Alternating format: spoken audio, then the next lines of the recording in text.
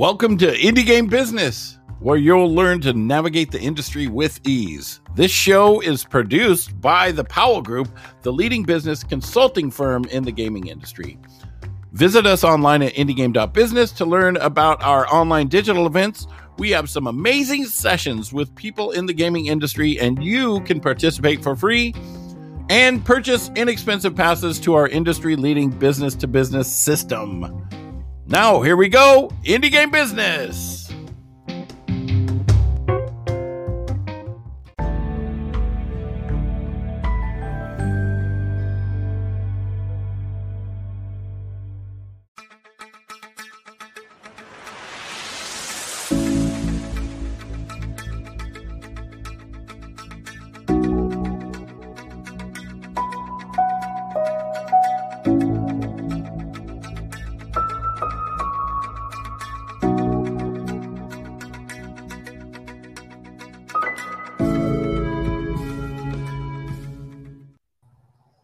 Hello, everybody. Welcome back. This session is called Navigating Layoffs. It is a fireside chat with Tina Mary. I wanted to give a shout out to Tripwire Presents, our generous sponsor for the IGB business sessions. And wanted to tell you that today we're going to do a fireside chat with Tina Mary, talking about how to navigate layoffs from three different perspectives. Either you're the person who has to do the layoffs, you have been laid off, or you are trying to support someone who's been laid off. So I want to have Tina take a minute to introduce herself, and then we will get right to it. Thanks so much, Heather.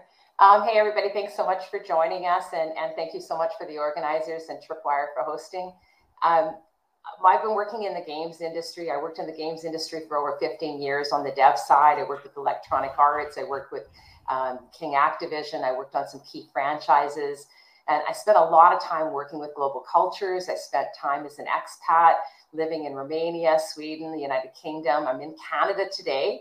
And the work I do today is to bring cultural inclusion to the games industry. So I'm a cultural consultant, trainer, and facilitator specializing in that space. Thanks again so much for inviting me today, Heather. Well, thank you very much. And some of you may know me. I am Heather Chandler. I'm the program director for Indie Game Business. And then I also do production consulting and whatnot if you have teams that are trying to get games launched.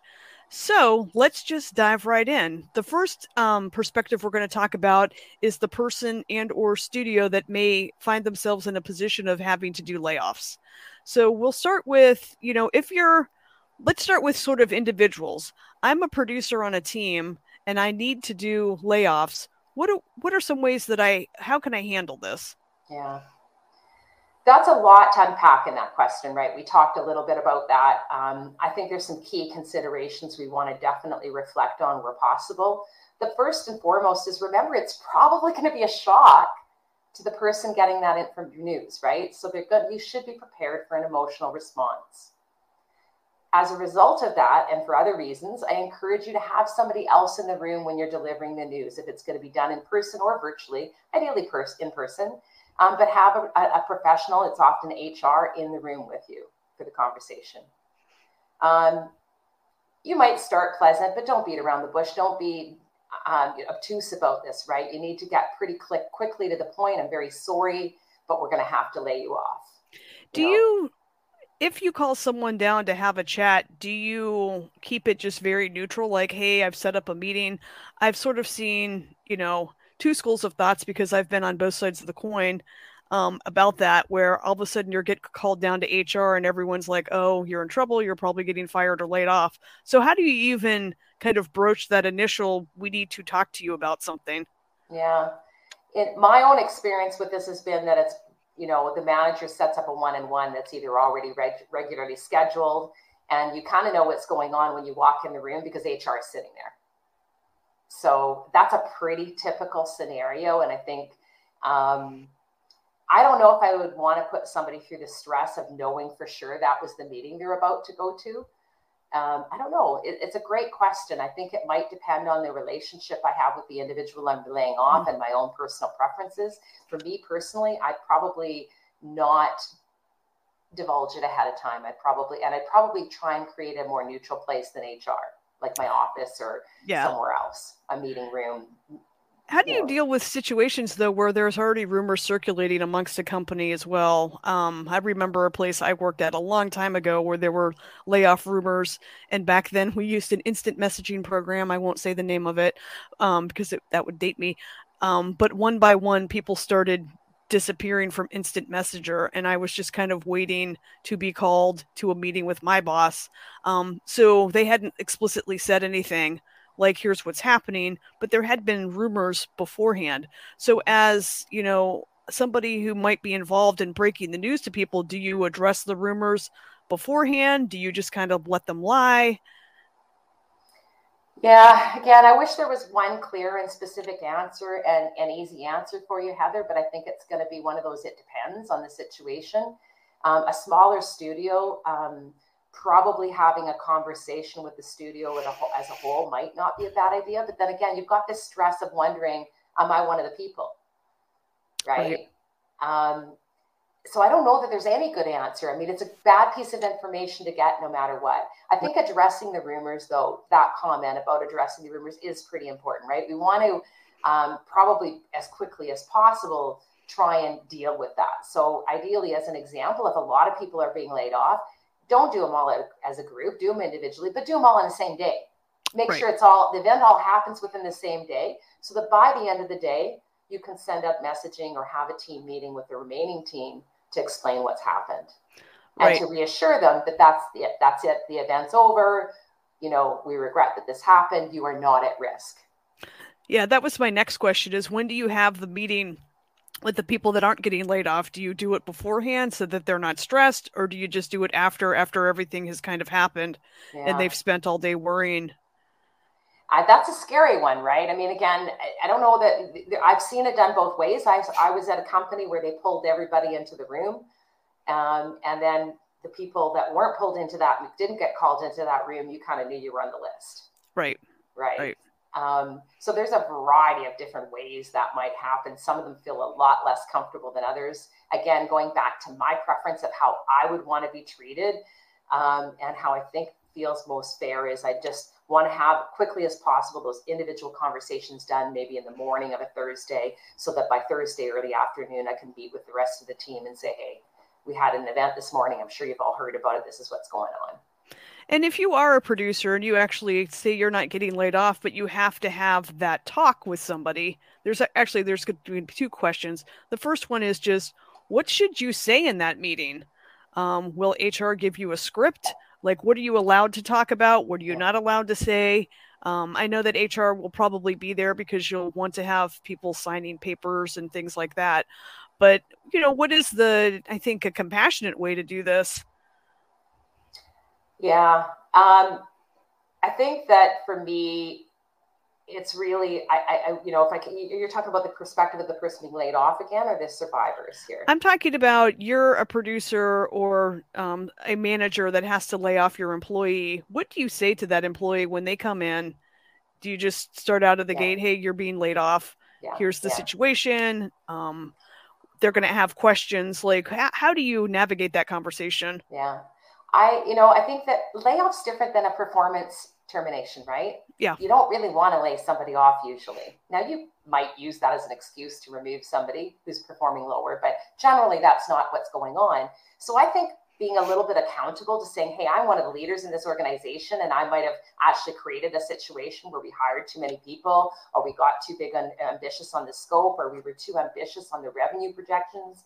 And any one of these number of things can impact our ability to retain all the staff for the long term in the project. So I think that, I would avoid focusing blame on executive leaders or people who, that you can't say what they had to say or didn't have to say, or what their influence was. And you just shouldn't. If you're working for a mid-size or large organization, yes, you do need to represent the company line to a certain extent. But that doesn't hinder you from being personally representing accountability and saying, I genuinely have empathy. I feel really bad. I think I could have done a better job planning, and I regret that we're at this place. How can I help you? Or these are the things I'm going to do to help you. So focusing on what you're going to do next is probably the biggest gift you can do to them. Help them see the opportunities in the future when they're ready to have that conversation. Let them know you're going to be giving them references, you're going to be giving them support, and you're going to help them find that next gig. Great. If you are a leader, do you have a say in who gets laid off? How does that all work? Yeah. Sometimes you have some say, you might have some influence. So you might be asked to consider who on your team might be somebody that, and why. And so if they're looking at all the different dimensions of who we need to lay off and why, it could be relating to, for example, if we know we need to cut a certain amount of dollars, we have to decide, should we cut 3 juniors or 1 senior? Right. That could be a very similar cost savings, right? So typically, in my experience in a larger organization like Electronic Arts, you only have a certain amount of influence, maybe at the most 50% of the influence of deciding who gets laid off. And you rarely have influence that a layoff's going to occur in the first place. Right. Right. You're just asked to participate in the event and asked to make suggestions on who might be appropriate on your team and why. How much should you consider performance, though? You alluded to that earlier, that sometimes layoffs are used also as a way to, deal with performance issues. Yeah. How does that factor into determining who gets laid off? And I liked your example too of like the 3 juniors versus 1 senior. Are there some best practices or advice on when you're trying to assess and give feedback to management on who you might suggest from the team that follow that? Yeah, it's a great question. Personally, I would, as somebody who focuses on execution, I was on the production, the development director side. I was concerned about critical path. Can we build the game that we imagined at the quality level and in the time we had promised, right? So I need to start with critical path, but then for sure, I'm going to start looking at things like performance and professional development considerations, right? If there is somebody, and the other thing is succession planning. If I think about my own professional development and the development of the team, who has the most potential to grow and continue to contribute to the organization? Are there individuals on the team who might have kind of capped out a little bit? Doesn't mean they're not great contributors, but maybe they're not in the right place in the long run for them to continue to grow their careers, right?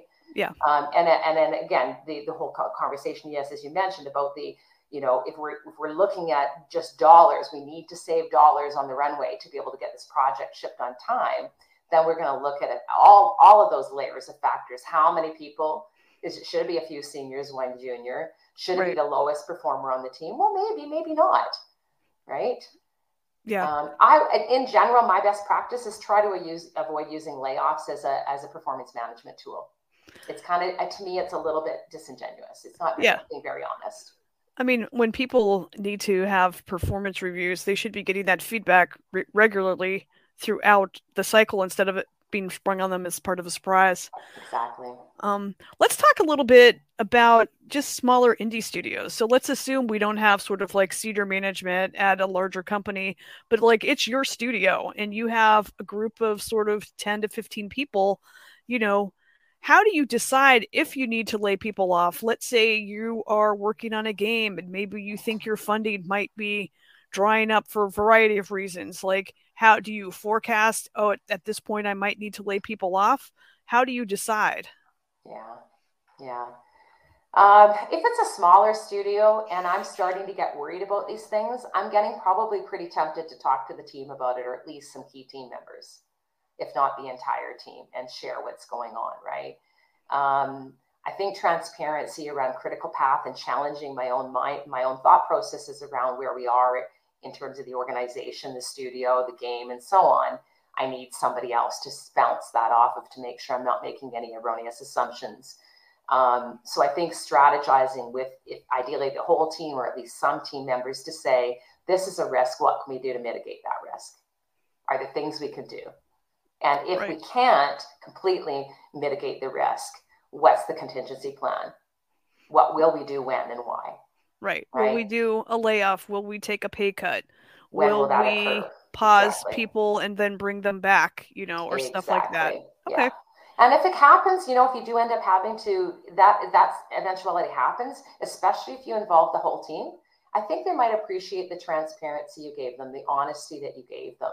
Now, of course, there's a risk, right? You're going to lose some good talent that are saying, I see the writing on the wall, I'm out of here. Right. So there is a bit of a double-edged sword for that decision to do that. But I think that I would like to think, the optimist in me, that if you were upfront and transparent with the team and you had some percentage that decided this was too risky for them and they left, that you would hopefully have a contingency plan. Let's say things turned out well and you didn't end up having to do layoffs and you got the funding or whatever was needed to keep going. That the team has built trust with you in that instance, and so they know that you are there to really take care of them and make sure that they make it through and that this game gets done. And I don't think there should be any hard feelings for the folks that decide, yeah, I mean, this is too risky for me, and if they go off and do something else, that's fine. I think ideally people should be able to leave on good terms in instances like that. Exactly. And you would presume under those circumstances that you might be leaving a decent brand behind. They gave me transparency. It wasn't, I need more security for my personal life. I'm the breadwinner. I'm this or that. But, hey, they're a great team and I trust them because they trusted me. Yeah, because I think I've heard a lot of horror stories about smaller studios where there wasn't that transparency. Yeah. And then all of a sudden the team saw it as from out of nowhere, studio shut down. I came to work. This has happened not to me personally, but the doors were locked with a chain and a padlock. My key cards were deactivated. There's no communication. There was nothing. And so of course you feel very bitter about that whole thing. Yeah. So, exactly. So speaking of this, what are some ways that indie studios can set their studios up to reduce the chances of needing to lay people off? I mean, I think ultimately that would sort of be a great first step, is like, how do we avoid this in the first place? Exactly. Mitigation is key. The biggest one is a strong pre-production phase. And I know that's not a big favorite for people who are very creative and want to be very agile in their game dev approach. But if you're accountable for a studio and a P&L and a bottom line and salary, then you owe it to that team to have a strong pre-production and have a clear vision of what you're trying to build. That will be one of the first ways to protect your team against staffing and project technical risks as well. Next would be really crystal clear within that pre-production phase what matters most. If we have to cut a feature or if we are running a little bit tight, or if we need to iterate more in one area versus another, what will we do? Again, have we got some leeway and flex in our plans to allow for adversity to occur? Because it will. We all know in game dev it does. The unexpected happens. And the third tip I would offer is consider leveraging external partnerships. I mean, this is really one of the best ways that you can mitigate the risks of staffing too high, because you can scale as you need to and descale as you know, right? You can leverage very, very specialized skill sets that you don't necessarily need to hire full time on your project. You can leverage global talent. The people that are working in this space know what they're doing. They're working all over the space with AAA, with the indie companies. They understand how to make this work. If you don't know, find a partner who's done it before. They'll help you figure it out. If you have any questions, I can help you with this as well. I'd be happy to provide a little bit of mentoring. But examples might be things like volume art props and assets that you need to do at volume and scale.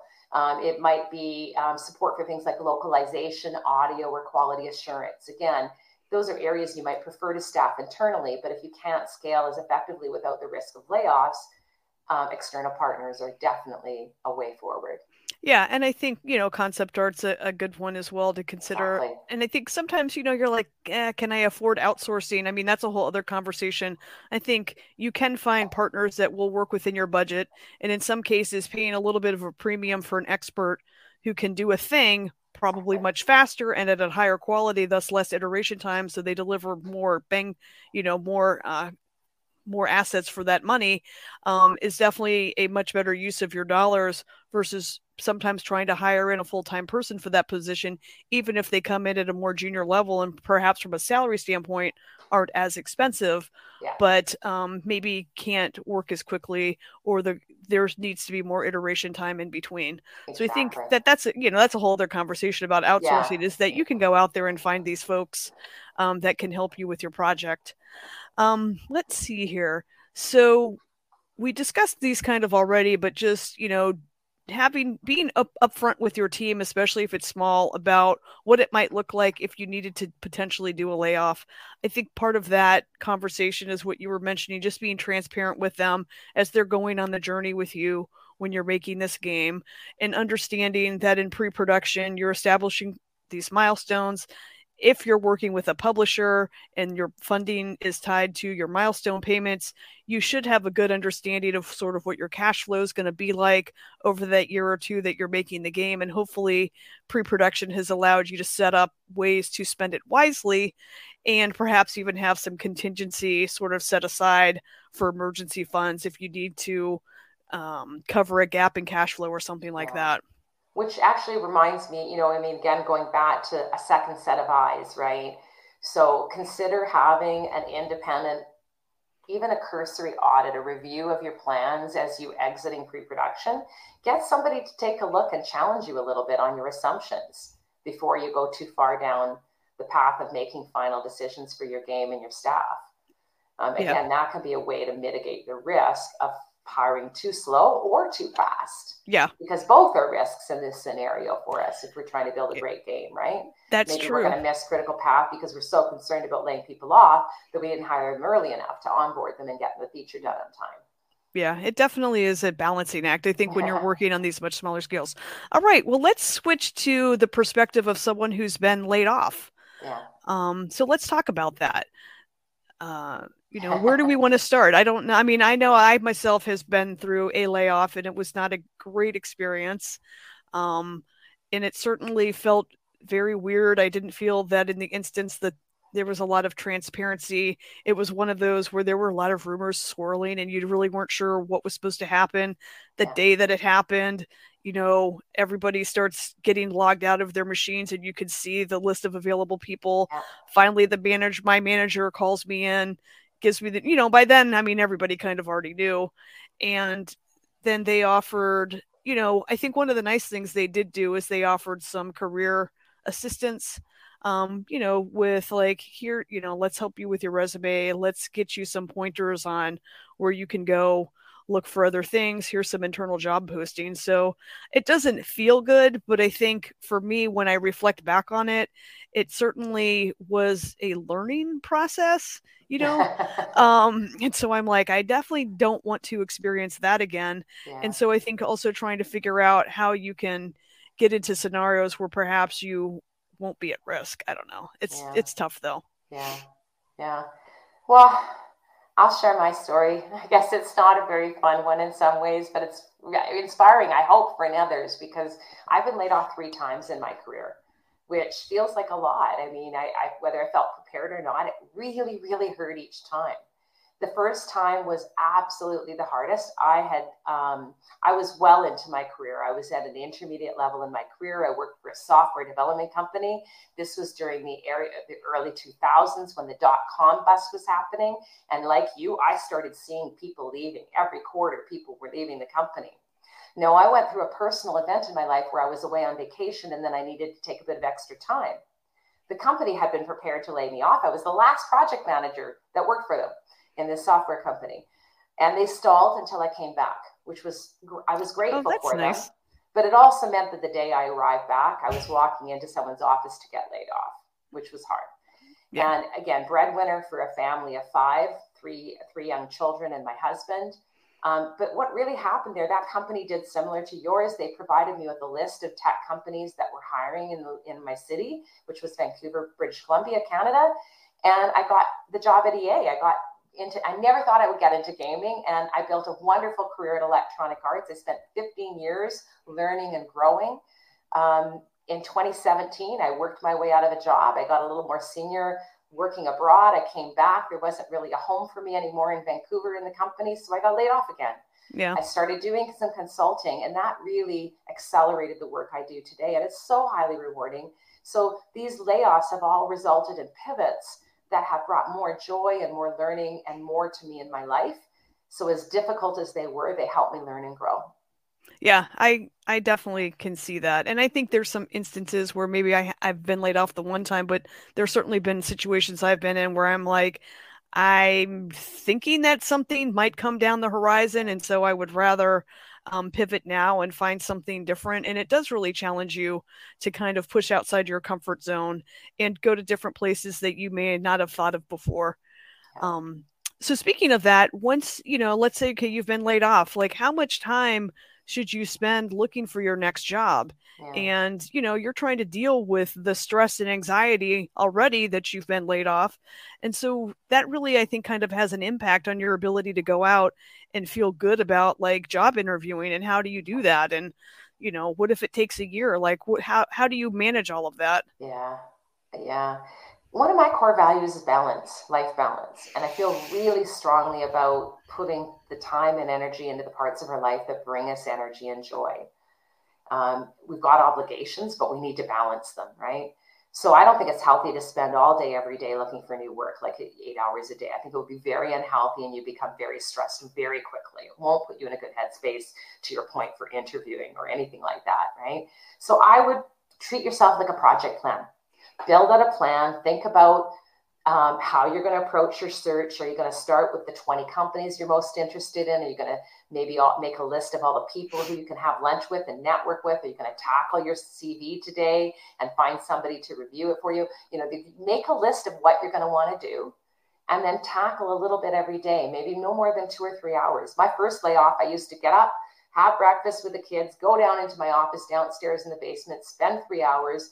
At noon, I would come up and spend the rest of my day getting on with things, reading books, having lunch with a friend, going for hikes, and living my life. So that's my opinion of what good looks like in this space. I think balance is important. Yeah, I would agree with that. Is that you can't spend your whole time trying to look for a job.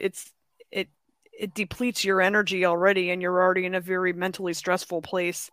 That kind of I haven't asked about this because I know it's going to be different depending on if you're in Canada or the States or international. But when people get laid off, is there an expectation that they should get some sort of compensation for that? I forgot the term for it already, but severance pay. A severance pay, yes.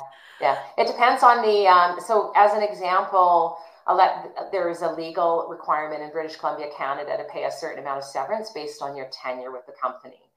But typically, especially the more senior you get in an organization, you will typically get a severance pay or a number of weeks paid that's higher than the legal requirement.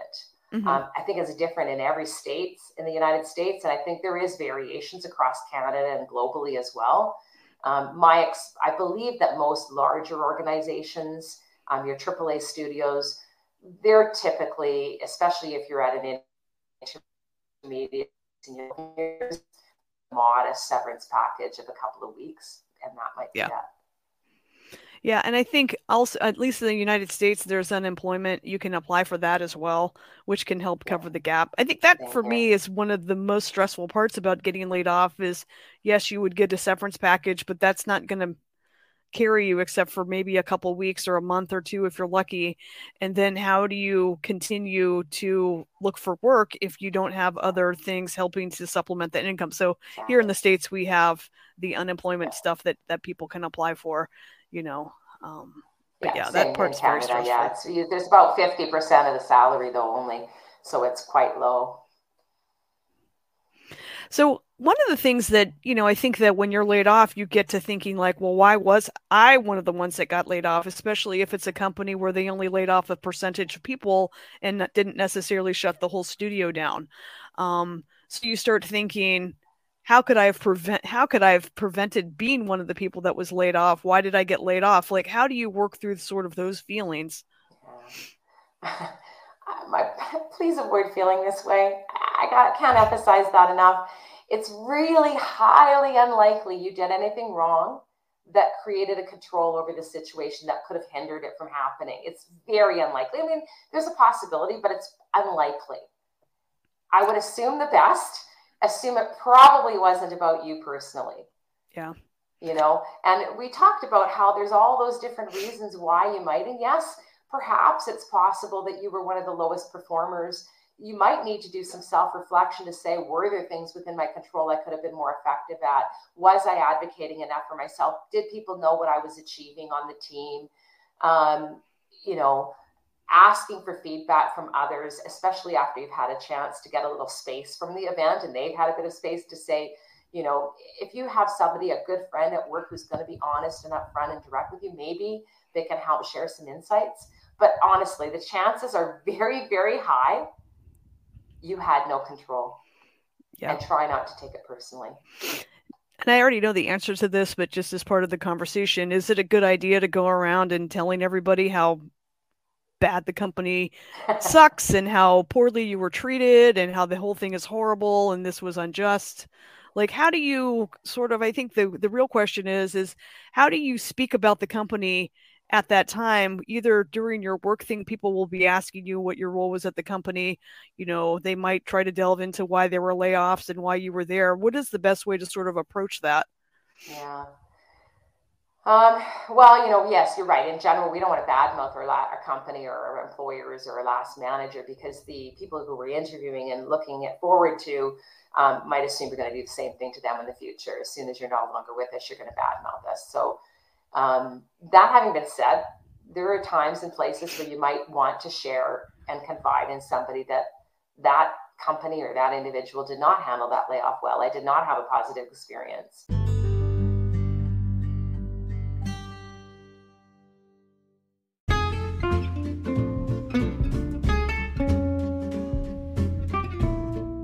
You have got to check out our Discord at discord.gg/indiegamebusiness. It's an amazing community of over 3,500 other industry experts. We've got developers, publishers, marketing and PR firms, investors, so many. It's a safe and supportive place to network and to talk to experts. You can learn more about the business of games, or you can share what you know with others.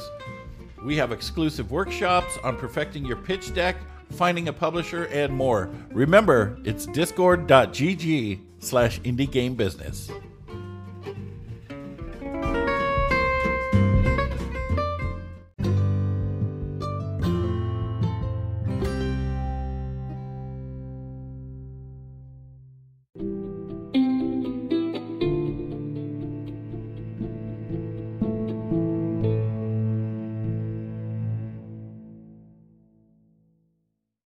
And I have not had a positive experience in all of my layoffs. I've had some quite negative ones where I felt treated like a criminal. Yeah. You know, so it can happen. And it can be pretty tempting to flame that company or the people involved. Again, be careful about doing that, because it could hurt you a lot more than them. Try to avoid an emotional response to what's going on. But as I said, that having been said, there might be times where it's appropriate to divulge that, especially if somebody asks you, hey, what do you think about working for so-and-so? I was thinking of going to apply there. Well, yeah, you know, I didn't have all positive experiences, at least when I left or during these events and so on. Yeah, I think that's fair. It's not in a public forum. It's somebody who came to you, was asking feedback. Hey, I know you have experience with this. What are your thoughts?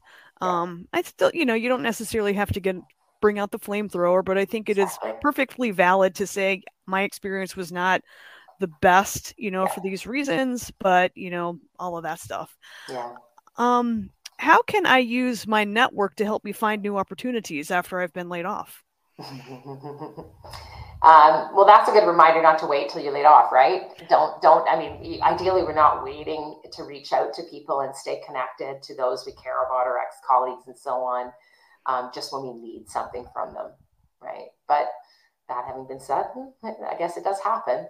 I think the biggest tip I would say is, because I get approached a lot by people for different reasons, and what's not always clear is how I can help. Okay. So I think being really, really clear on how you would like your network to help you. Are you looking for a review of your resume? I look at your LinkedIn profile. Are you looking for a specific introduction, an endorsement, a skill assessment, and so on? So really trying to find ways to identify how different individuals in your network can help you. As an example, I talked about making the top 20 list of companies I want to work with. Well, the next thing I want to do is go open up those companies on LinkedIn and see who I know that works there. Right. That's a good way to kind of reach out and figure out maybe there's some hidden opportunities that aren't posted. How do you reach out to people? Like, let's use LinkedIn as the example. I think all of us have, some people in our network, they're like, wow, I haven't talked to that person in like 15 years. I just got laid off. They have a really good connection with somebody I want to get introduced to. How do I approach that? And it's not like, it's just, time passes. That's why you hadn't spoken to them. Not that there was any bad blood or anything. So what are some tips for handling a scenario like that where you're like, I really want to reach out to this person? Are they going to think that this is dumb? Like, how does that help? Yeah. I think the first thing I would do is try and make sure I've done a little bit of research on what they're up to lately and reference that somehow in my first few sentences. Like, hey, Tom, it's been a really long time since I've talked. I've been really inspired by the work you've been doing at ABC Company, and the posts I've been seeing on LinkedIn are really cool. I see that you've been doing X. I wanted to share an update. I know it's been a long time that we've been in touch, but So I might try and make it personal. If I think there's any reason why they might not remember me, I might reference the last time we spoke or the last time we collaborated as well. But I think trying to make it personal and pull on people's ego probably couldn't hurt a little bit as an icebreaker. Yeah, I'm like mentally writing down all the things you said. I'm like, oh yeah, that's a great template. How many times do you follow up with them? So you do one reach out. Yeah. Do you let's say like I really want to make a connection with this person. Do you have a recommended thing? Only reach out one more time, or just do the one time? And then if they don't reply back.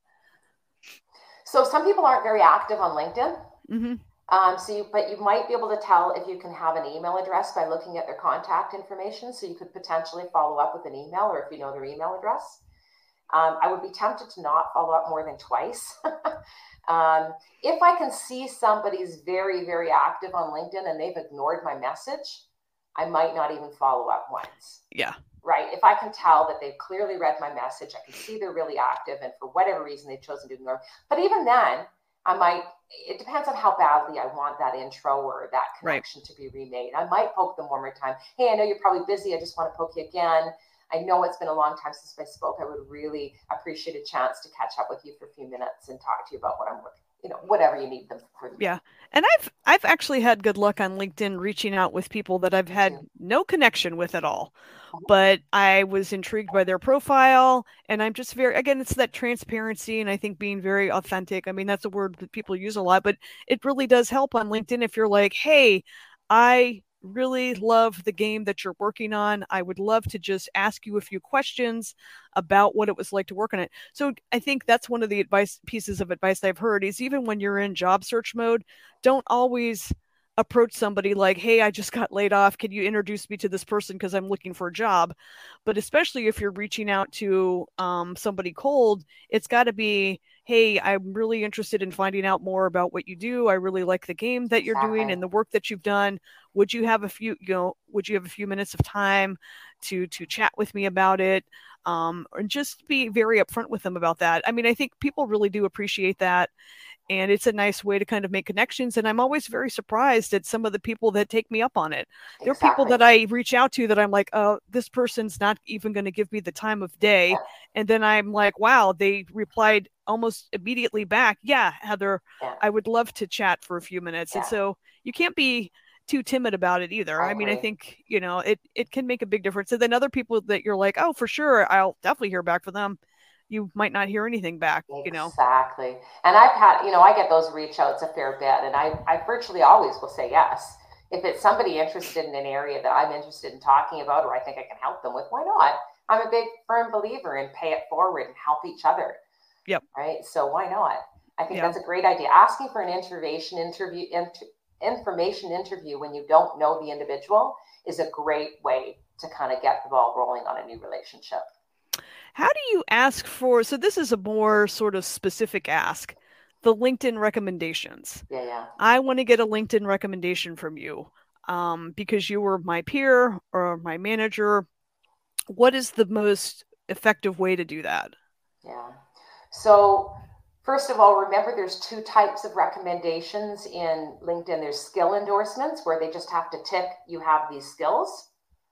And then there's an actual recommendation where they write some words, right? So there are two types of recommendations, so be aware of that. in case you want them to do both, as an example. Right.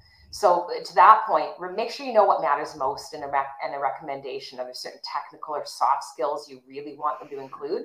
Reference those, right? Be clear if the request relates to a specific job you're pursuing, especially if there's any kind of a pivot from the role they last knew you in. That's super important, right? Because you may need them to highlight how your skills lend themselves well to a new type of role. Do it as soon as possible. The longer you wait, the more likely your request is going to be ignored. Do follow up, though, because they probably do want to help you and they might forget. Yeah. I've had a lot of ex-colleagues offer or suggest, hey, do you want me to write it? Or they've asked me, can you please, I've asked them for an endorsement. They say, yes, sure, Tina, can you please go ahead and write it for me? And then I'll take a look, and they might change the words a little tiny bit, but that way, I'm trying to word it in a way that I want them to word it. So some people might ask you to do that. Yeah, and I think that can be very useful, especially since, in theory, they've already known that you've been laid off. They want to be helpful.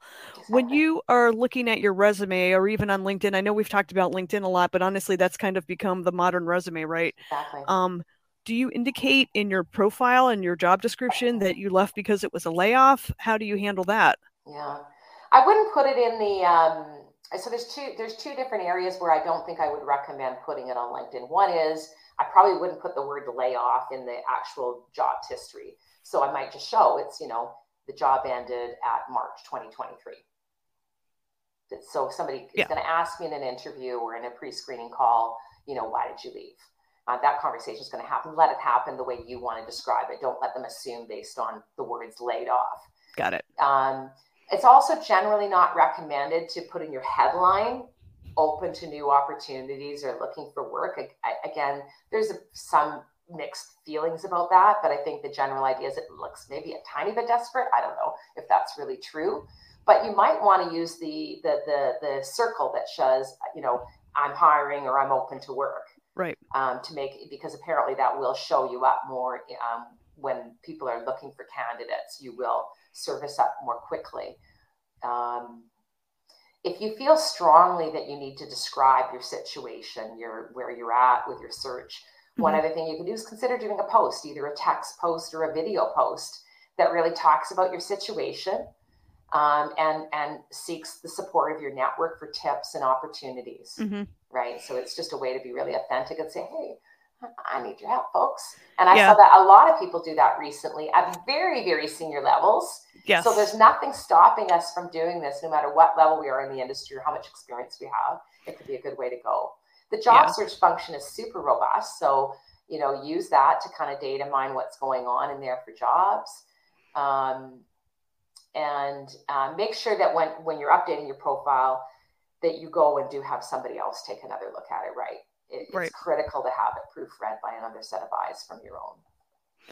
And then do you have any additional tips for how, let's say you don't have a large network, what are some ways you can start networking and building up that support system for when you need it? Yeah. Attend events like this, right? And maybe connect with people as a result of that. Make a point of being proactive about staying in touch with old teammates and bosses and colleagues, right?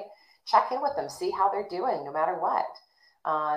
Maybe arrange a coffee date, a virtual date, that kind of thing. Yeah. Avoid connecting to somebody you don't know without a reason on LinkedIn. I mean, you mentioned it, Heather, right? You said you'll reach out to somebody you don't know, but you did it for a very specific reason and a specific ask. So don't just send blind invites to people to grow your network. If you're really going to send an invite to somebody who doesn't know you, please make sure you add a note. And it doesn't matter if you're on your mobile phone or your PC, there's no excuse. You can add a note. Yeah. And then the other thing is volunteer maybe to support an industry event, to deliver a talk. There's all kinds of events like this, smaller events or larger events like GDC, where they're celebrating a diversity of voices. And that can be a wonderful way to get your voice elevated and get your network grown. Yeah, those are all great advice. All right, now we're going to move to the third perspective. I want to support someone who's been laid off. So number one, how can I be a good ally and support person? That is number one, right? I need a chance to vent without judgment. We talked about endorsements and recommendations. Don't wait till you're asked. If you want to help a colleague who's been laid off, get on it right away. Send them that endorsement, ask them if it meets their needs. Be proactive about it. It's a huge gift to them, right? Huge gift. Don't give them advice. I mean, there's some don'ts, right? It's not the time for advice or tips or so on. But ask them how you can help. Right. But, it's not time to be looking for, oh, have you tried this? Have you tried that?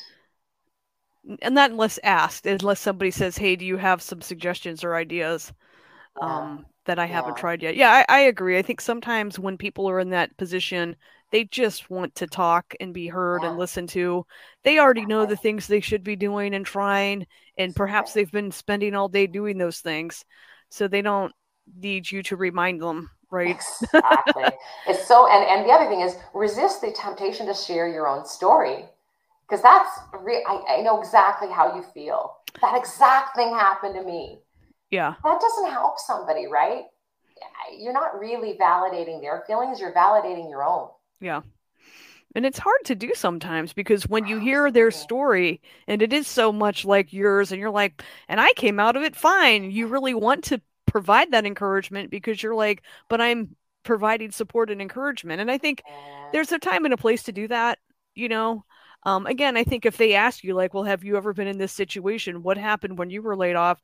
Like, then the invitation has been extended to make it about you for a few minutes. Exactly.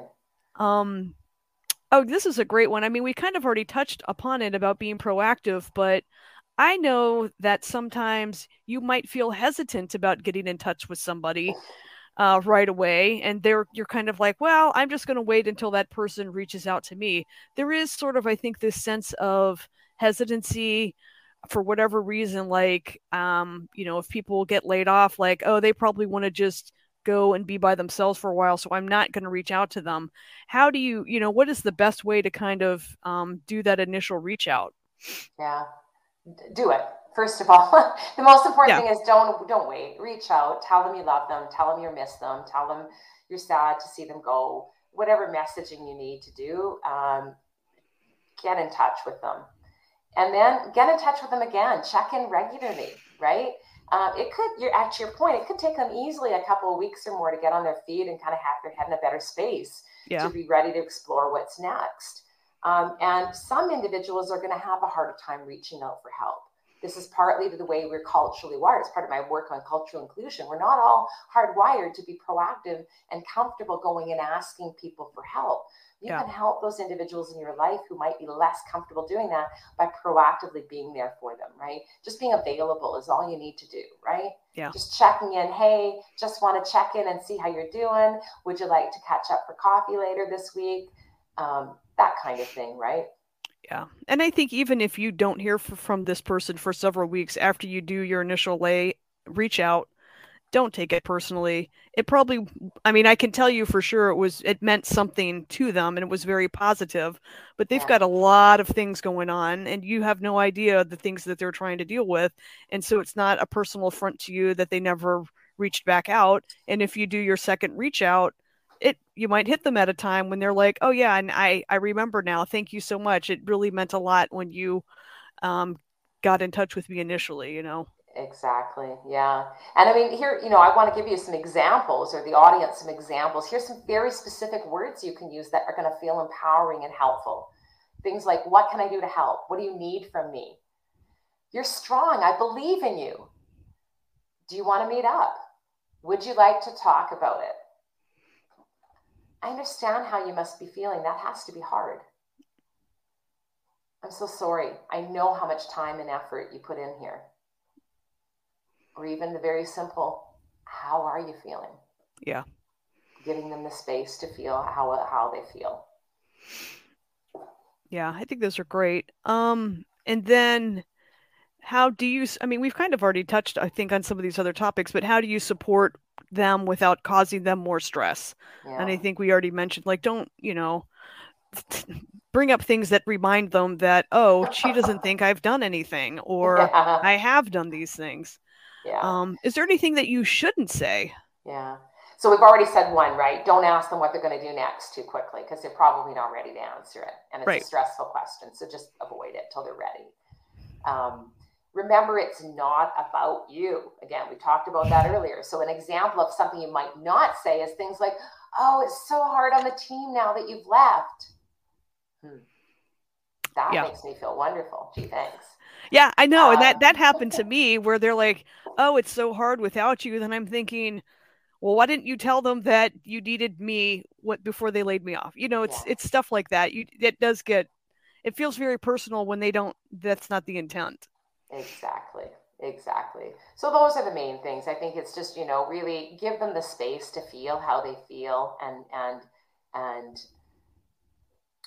try to avoid in every way possible making it about yourself. Yeah.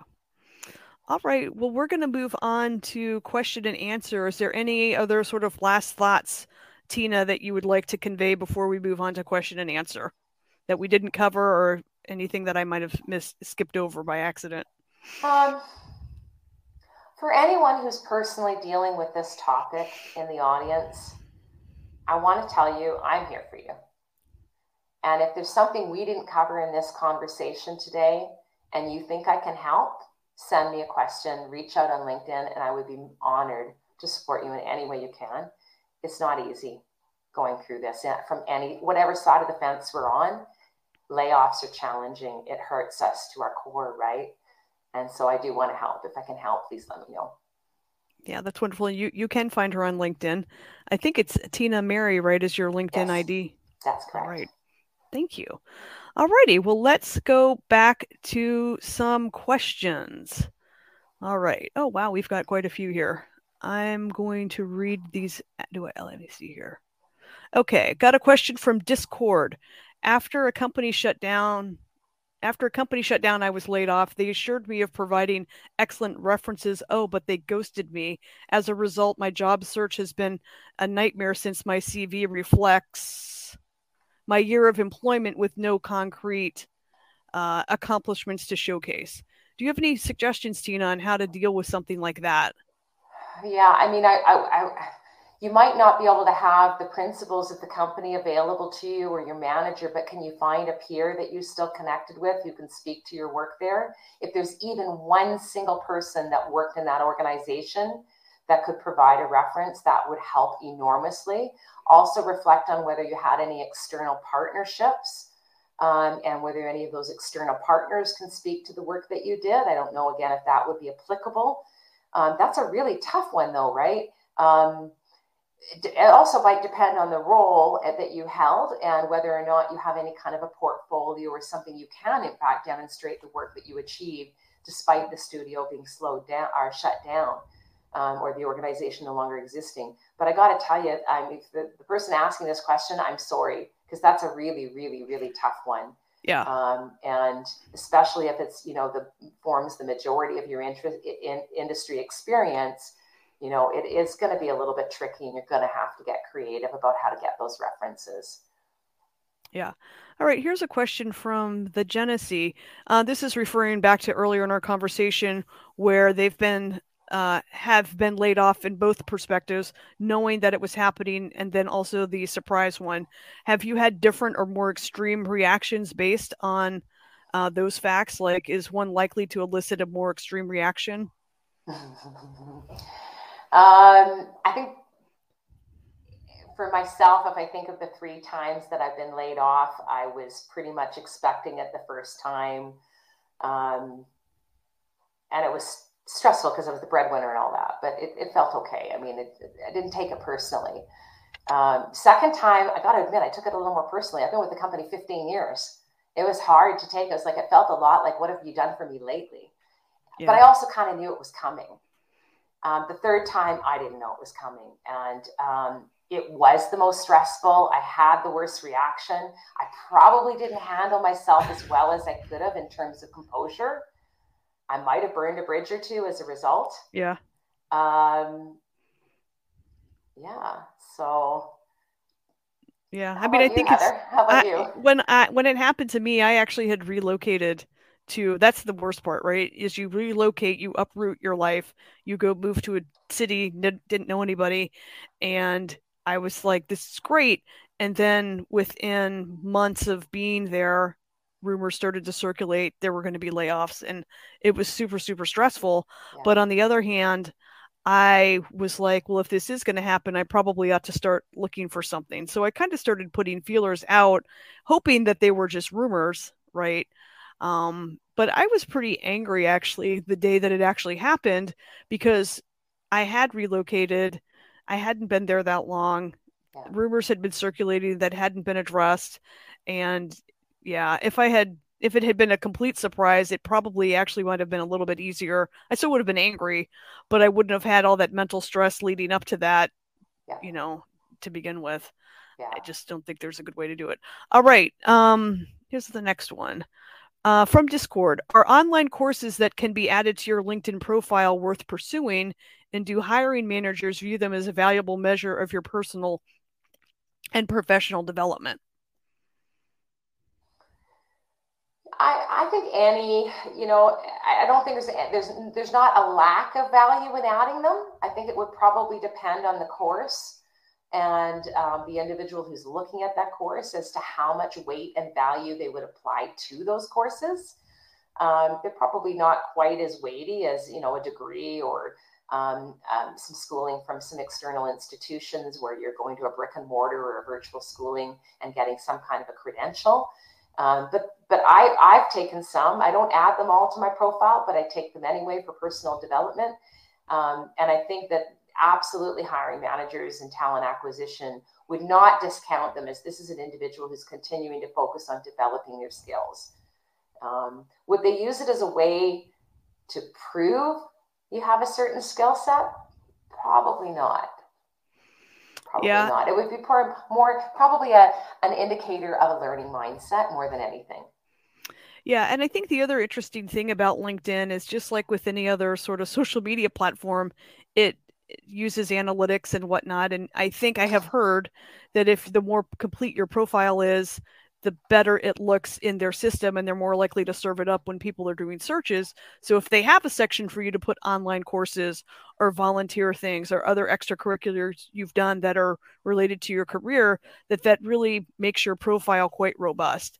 So I would definitely encourage you as well to kind of learn how to beef up your LinkedIn profile to make it really kind of pop from the other folks. And I mean, there's some really low-hanging fruits, like your banner image. You can do a banner image. Okay. Think about what your headline is. I think they do change the algorithm here and there on what they search for, but they look at that headline. So, you put your keywords in that headline in some manner that helps.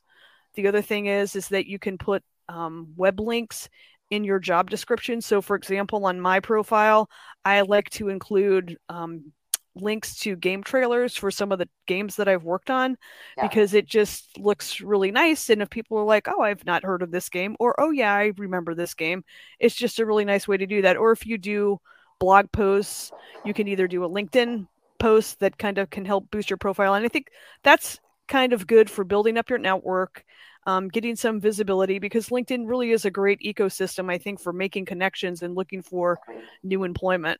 Yeah, and actually, I wanted to point out too to that there are actually LinkedIn courses that help you take advantage of LinkedIn. So, for example, to teach you how to set your featured content and teach you how to write an effective headline, and so there's some really great content available in ways, as you said, to leverage what LinkedIn has to offer, and you've raised some excellent points.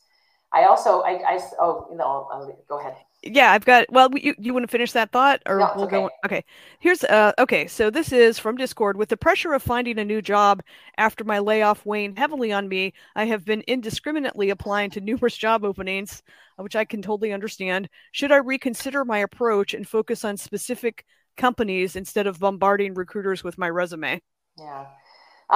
Don't ever send the same recruiter your resume more than once. But if you're working with a large organization, you might send multiple resumes to different hiring managers or parts of the org because they're not necessarily talking to each other. And Electronic Arts is a great case in point. Somebody hiring from Glue Mobile may not be aware of what EA Sports is hiring for, or somebody in Sweden is hiring for. So you're probably not going to multiple applications to a company like that. Again, assuming you're being consistent. So I think when you say indiscriminately applying, my question would be, are you applying to which you're qualified and that you want? So the risk of applying to jobs that you don't want or that you're not qualified is that it's not going to make you look very good with those companies if you ultimately want to work with them down the road and there is a good role for you. And or you might waste your time doing pre-screening and calls with companies that really you don't want to be working with anyway, and you just no interest in doing so. So probably taking the time to do a little bit of research about who you're applying to so that if they do reach out, you're prepared. Being thoughtful about your cover letter. Well, again, indiscriminately applying implies to me you haven't put a lot of due diligence in creating a meaningful cover letter that's specific to that opportunity. And if that's the implication, that's what's hurting you. Yeah, right? And I think when I have, as somebody who has, screened resumes to interview candidates and whatnot, I think the candidates that have kind of, you always hear this advice and it's a lot of extra work, but it does pay off in the end, is to tailor your resume to the job description. So, there's lots of different, like as a producer, there's many different types of producers, right?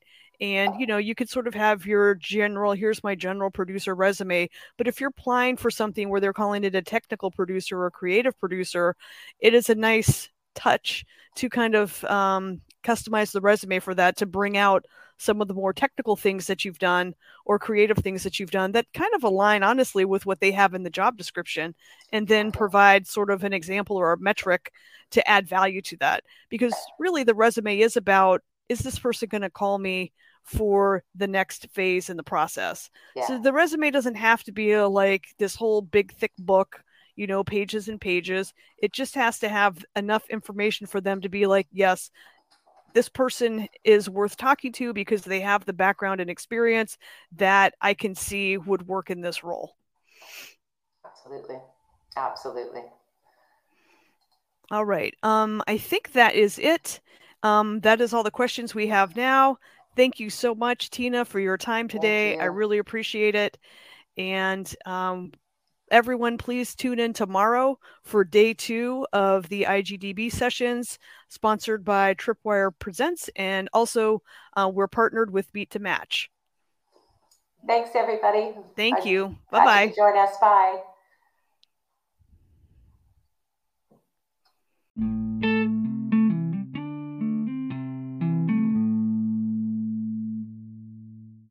Thanks for listening to Indie Game Business. You can learn more about the show and our online business networking events at indiegame.business.